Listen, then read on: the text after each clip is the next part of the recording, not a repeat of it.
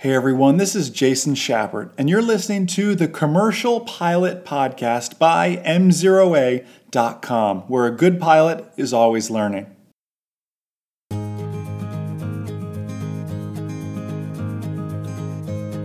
How can we work as a team? How can we better our radio communications through the aid of our non-flying co-pilots? Hey everyone, Jason Shepard here, M0A.com, joined by my lovely lady, Magda. Hi, M0A Nation. You're listening to the Commercial Pilot Podcast, brought to you by our #1 rated online ground school, M0Atrial.com. Take a free 2-week, no strings attached trial of our #1 rated online ground school. See the science of learning infused in everything that we do. Check out the webinars. There's a lot of amazingness. Is that a good word to use? It's just amazing. The animations, good point. Yes, the new learning management system, the science of learning behind it. There's a lot of amazing stuff, and yes, more is coming and launching at AirVenture, at Oshkosh, at EAA, depending on where you're from. I've learned 3 things, and I promise I'll get into the content here. If you are from outside of the Wisconsin area, you just say you're going to Oshkosh. If you work for EAA, you say AirVenture, which is the name of the actual event. If you live in the town of Oshkosh or the towns nearby, you call it EAA. Really, the EAA team is right. It's AirVenture. AirVenture is the name of the event. Oshkosh is the name of the city. EAA is the name of the organization. So I just always found that. It's just so confusing. So sometimes. I feel when I say I'm going to Oshkosh, people you mean AirVenture? Some people say you mean EAA? It's all the same thing. It's all the same thing. Anyways, Commercial Pilot Podcast, radio communications is the topic today, and how we can work with our non-flying co-pilots, commercial pilots, to better serve you. And commercial pilots at this point too, I hope you are working to serve as a mentor to some non-flying pilots or aspiring pilots, maybe some upcoming private pilots. I remember very early on, he wasn't a gentleman, he was a kid like I was. He was older than I was, and he went to Embry-Riddle. I thought, like cue the music. You say, wow, someone went to Embry-Riddle. Like, I was like 17 years old. That was like the coolest thing ever. Embry-Riddle wouldn't accept me. I mean, maybe that's why it was so coveted. It's like, wow, it's like going to Harvard or something. I could barely get into our local community college, let alone Embry-Riddle. That's a whole nother podcast, commercial podcast. Doesn't matter where you went to school. Anyways, he went to Embry-Riddle though, and was a commercial pilot. I was a private pilot, and his family owned an airplane, and it was great that we would go flying, and it was absolutely awesome because I got to help. I didn't get to fly a lot, but I got to help with radio communications, which was a weak point that I had, and Magda works to help with the basic radio communications as well. And if you saw Tuesday's video, really the 3 aspects of that. But what we don't get to do in those Tuesday YouTube videos is expand like we can in a podcast and get into the detail. Yes. And let's start with the first one here, which is helping with the ATIS. Now, all of this, let me reel it back for a second. All of this takes education, training, and patience on the part of you, the pilots. On the part of the co-pilots, it just takes an open mind. Absolutely. And a willingness to learn this. Yes. One area I always need help with is the ATIS. Because show of hands, who's ever been there? Who's ever been so engrossed in writing down the winds and writing down this and writing down every NOTAM that you forgot, what information was it again? And my co-pilot can say, oh, it's information golf. That's right. Or what was that altimeter setting again? I've got my walking altimeter right here. 299 or 2. Exactly. Well, and let's go a step further. So Magda helps not only, I've given her the 2 simple tests. Yes. I mean, if you want to explain it, just how you do it when we listen up to the ATIS, what are the 2 things you're listening for?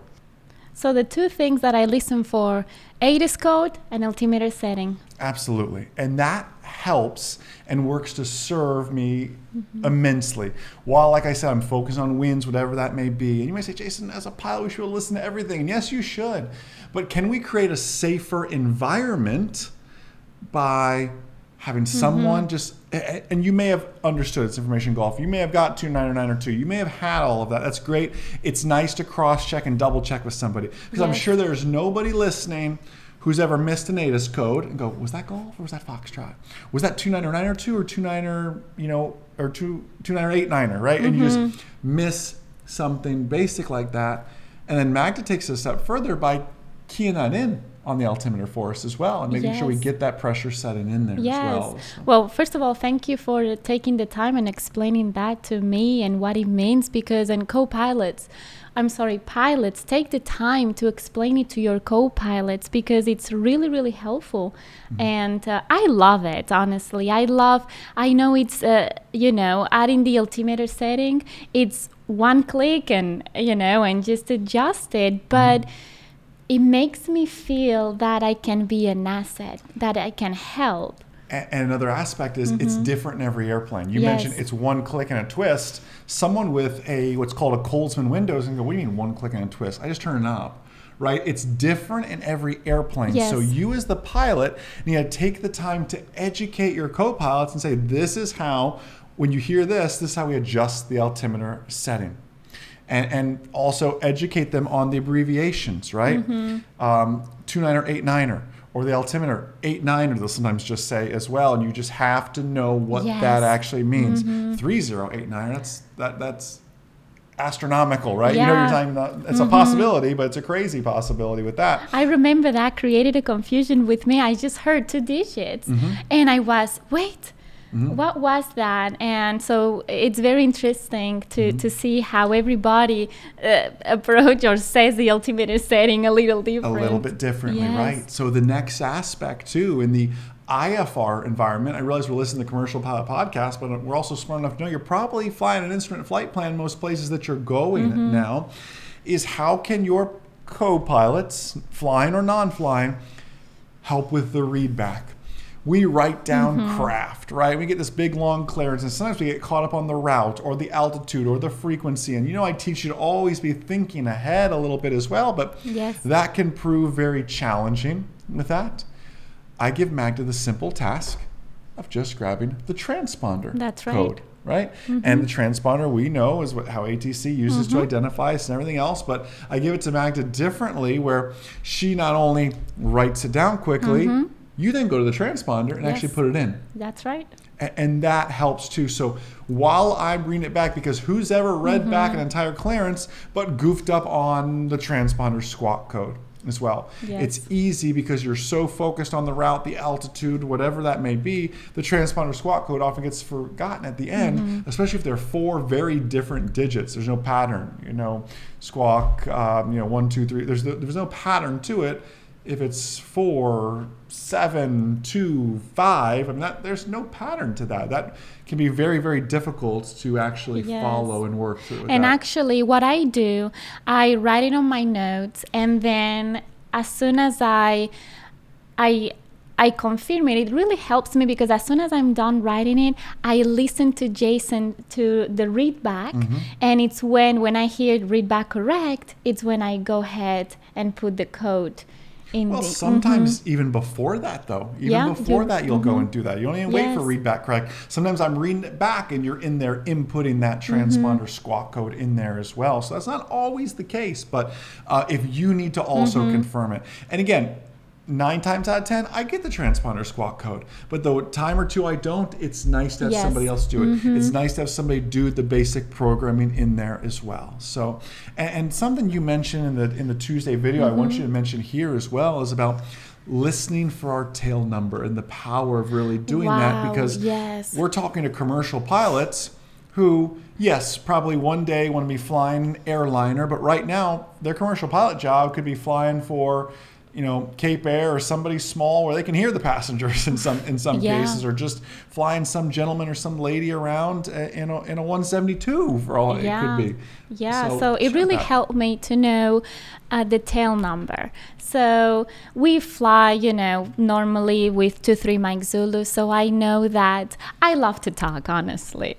And I'm in the middle of the story, and then we get, a new frequency change. And if I didn't know that, I just kept going. And it was such a distraction for you, I'm assuming. And then I was feeling uncomfortable. So what the power power of learning the tail number is just amazing, because we can be talking and we hear 2-3 Mike Zulu and we all stop and we all pay attention, especially if we have other passengers on board as well. But that's a conversation that needs to happen before you leave the ground. And educating passengers, flying, non-flying. Yes. Showing them where our tail number is, showing them how to listen, educating your passengers about how the radios even work. Yes. I've had passengers go to me literally, can they hear us right now? And I say, no, they can't hear. You can talk. They only can hear you when I hit this button, right? So there's some education that needs to happen with that as well. And when they key in 2-3 Mike Zulu, we zip it. Yes, I would like to share one thing also. One trick that you used that it really helped me at the beginning is that Jason used to raise his hand before cueing the button, the mic. So it really helped me to pay attention and say, okay, now it's a moment of not talking. It's interesting. You see that as raising my hand before I cue the button. I would argue, and that does happen, I would argue I heard 2-3 Mike Zulu, and I would raise my hand, hear what they had to say, and then I'd hit the button. Right? So there's probably a little bit of each of that. And that is something else you could teach. I mean, you can teach a new passenger who's very excited about flying in general or very nervous about flying in general. And sometimes people are nervous, they're a chatterbox, right? So you could educate them to listen to 2-3 Mike Zulu and remind them, hey, I'll raise my hand every time it's for us to help them, right? I mean, you could do a hand goes up, everybody gets quiet, but you need that hand to fly at the same time. So you can do that a little bit, but eventually the crew and the passengers and everybody just has to get in the habit of listening for that tail number. And I realize in a flying club, in a flight school, that tail number may change. And you yourself even sometimes get confused. We've all been confused flying in 512 Romeo and I called myself 2-3 Mike Zulu, or that just happens sometimes. You get used to your primary airplane. So that's just another thing to be mindful of as well. But lastly, something Maggie really helps with is the actual ATC handoff. How can you be working with, and again, you are mentors, commercial pilots and aspiring commercial pilots. You're mentors at this point.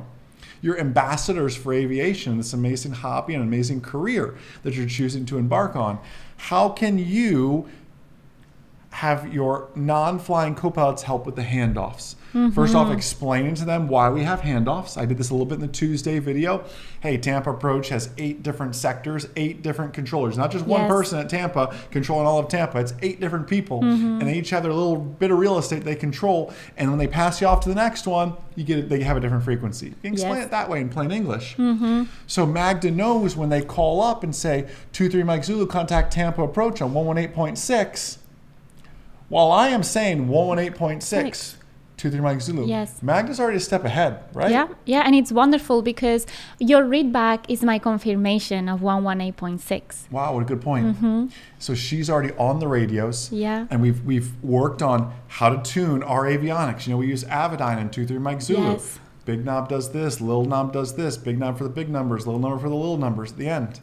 And then also educating 118.6 really means 118.60. Remember, that was confusing to start. 118.65 they'll give you sometimes, and that means 118.65, but sometimes they'll say 118.6. Or 118.0. You go 0, 0, 0, 5, because there's options with that, right? And you could also make the mistake of accidentally grabbing the navigation frequency. I have done it before. I wasn't going to, you volunteered the information, I wasn't going to throw you under the bus. And it wasn't even that long ago. And she's going, why does it not go to 123.45? Right? Why will it not go that frequency? And I said, well, you know, that's not VHF, that's our VOR frequencies, and then it'll go up to what, the 117s, right? 116, 117 is as high as the VOR goes. 118 starts VHF frequencies. I'm so embarrassed right now. Did you really have to check? You brought it up. I did not bring it up. I set you up for it. You spiked it. That's what happened there on that one. Yes, so, I have done it like a champion. But I've done it, and we've all done it, and you spin that little knob going, where is this frequency? Then you realize, it's the VOR. Up one more. It's easy to do. And you, as the mentor pilot, and that's a good name. We need to adopt that, mentor pilot, right? You're the pilot, but you're the mentor pilot. You're your coach to help out these non-flying pilots. The goal is to create more pilots. Don't scare your co-pilots away, your passengers away. Let them participate in the process and feel involved. And you know what? You might just go back to the very basics and say, listen, help me scan for traffic. Teach them how to scan for traffic, but help me scan for traffic. You can go back to the basics. Jason, this is all well and good, but this is a little too much for me. Let me fly the airplane. Cool, that's great. If you want to go that route, and you have a passenger that says, I'm fine just sitting here. And taking pictures. Right? That's great. But find a creative way to at least get them involved. You get them involved, you get them hooked in aviation. So, listen, M0A Nation, you all are outstanding. You know, we just announced our amazing contest to win a flight lesson with myself. Head over to flywithjason.com to learn some more details on that and get all signed up. No purchase necessary on that. You know, we'll be at Oshkosh coming up in weeks at this point. If you're listening to this when this comes out, weeks till Oshkosh. We're in Hangar B, Hangar Bravo. A lot of big announcements. We'll be launching phase 2 of the new website, learning management system. Some great new technology you're going to want to check out. We'll be live streaming that and giving away tickets to the exclusive event as well. If you're there. What else is happening there? Oh, the new M0A swag. Oh, I cannot wait. I am so excited. You guys are gonna look fancy, I promise you. I'm not one to sell things, but it's gonna look good. So be looking forward to all of that. M0A Nation, you are such a blessing to us. Have an outstanding, blessed, amazing rest of your day. And most importantly, remember, the good pilot is always learning. Have a great day, everyone. We'll see you.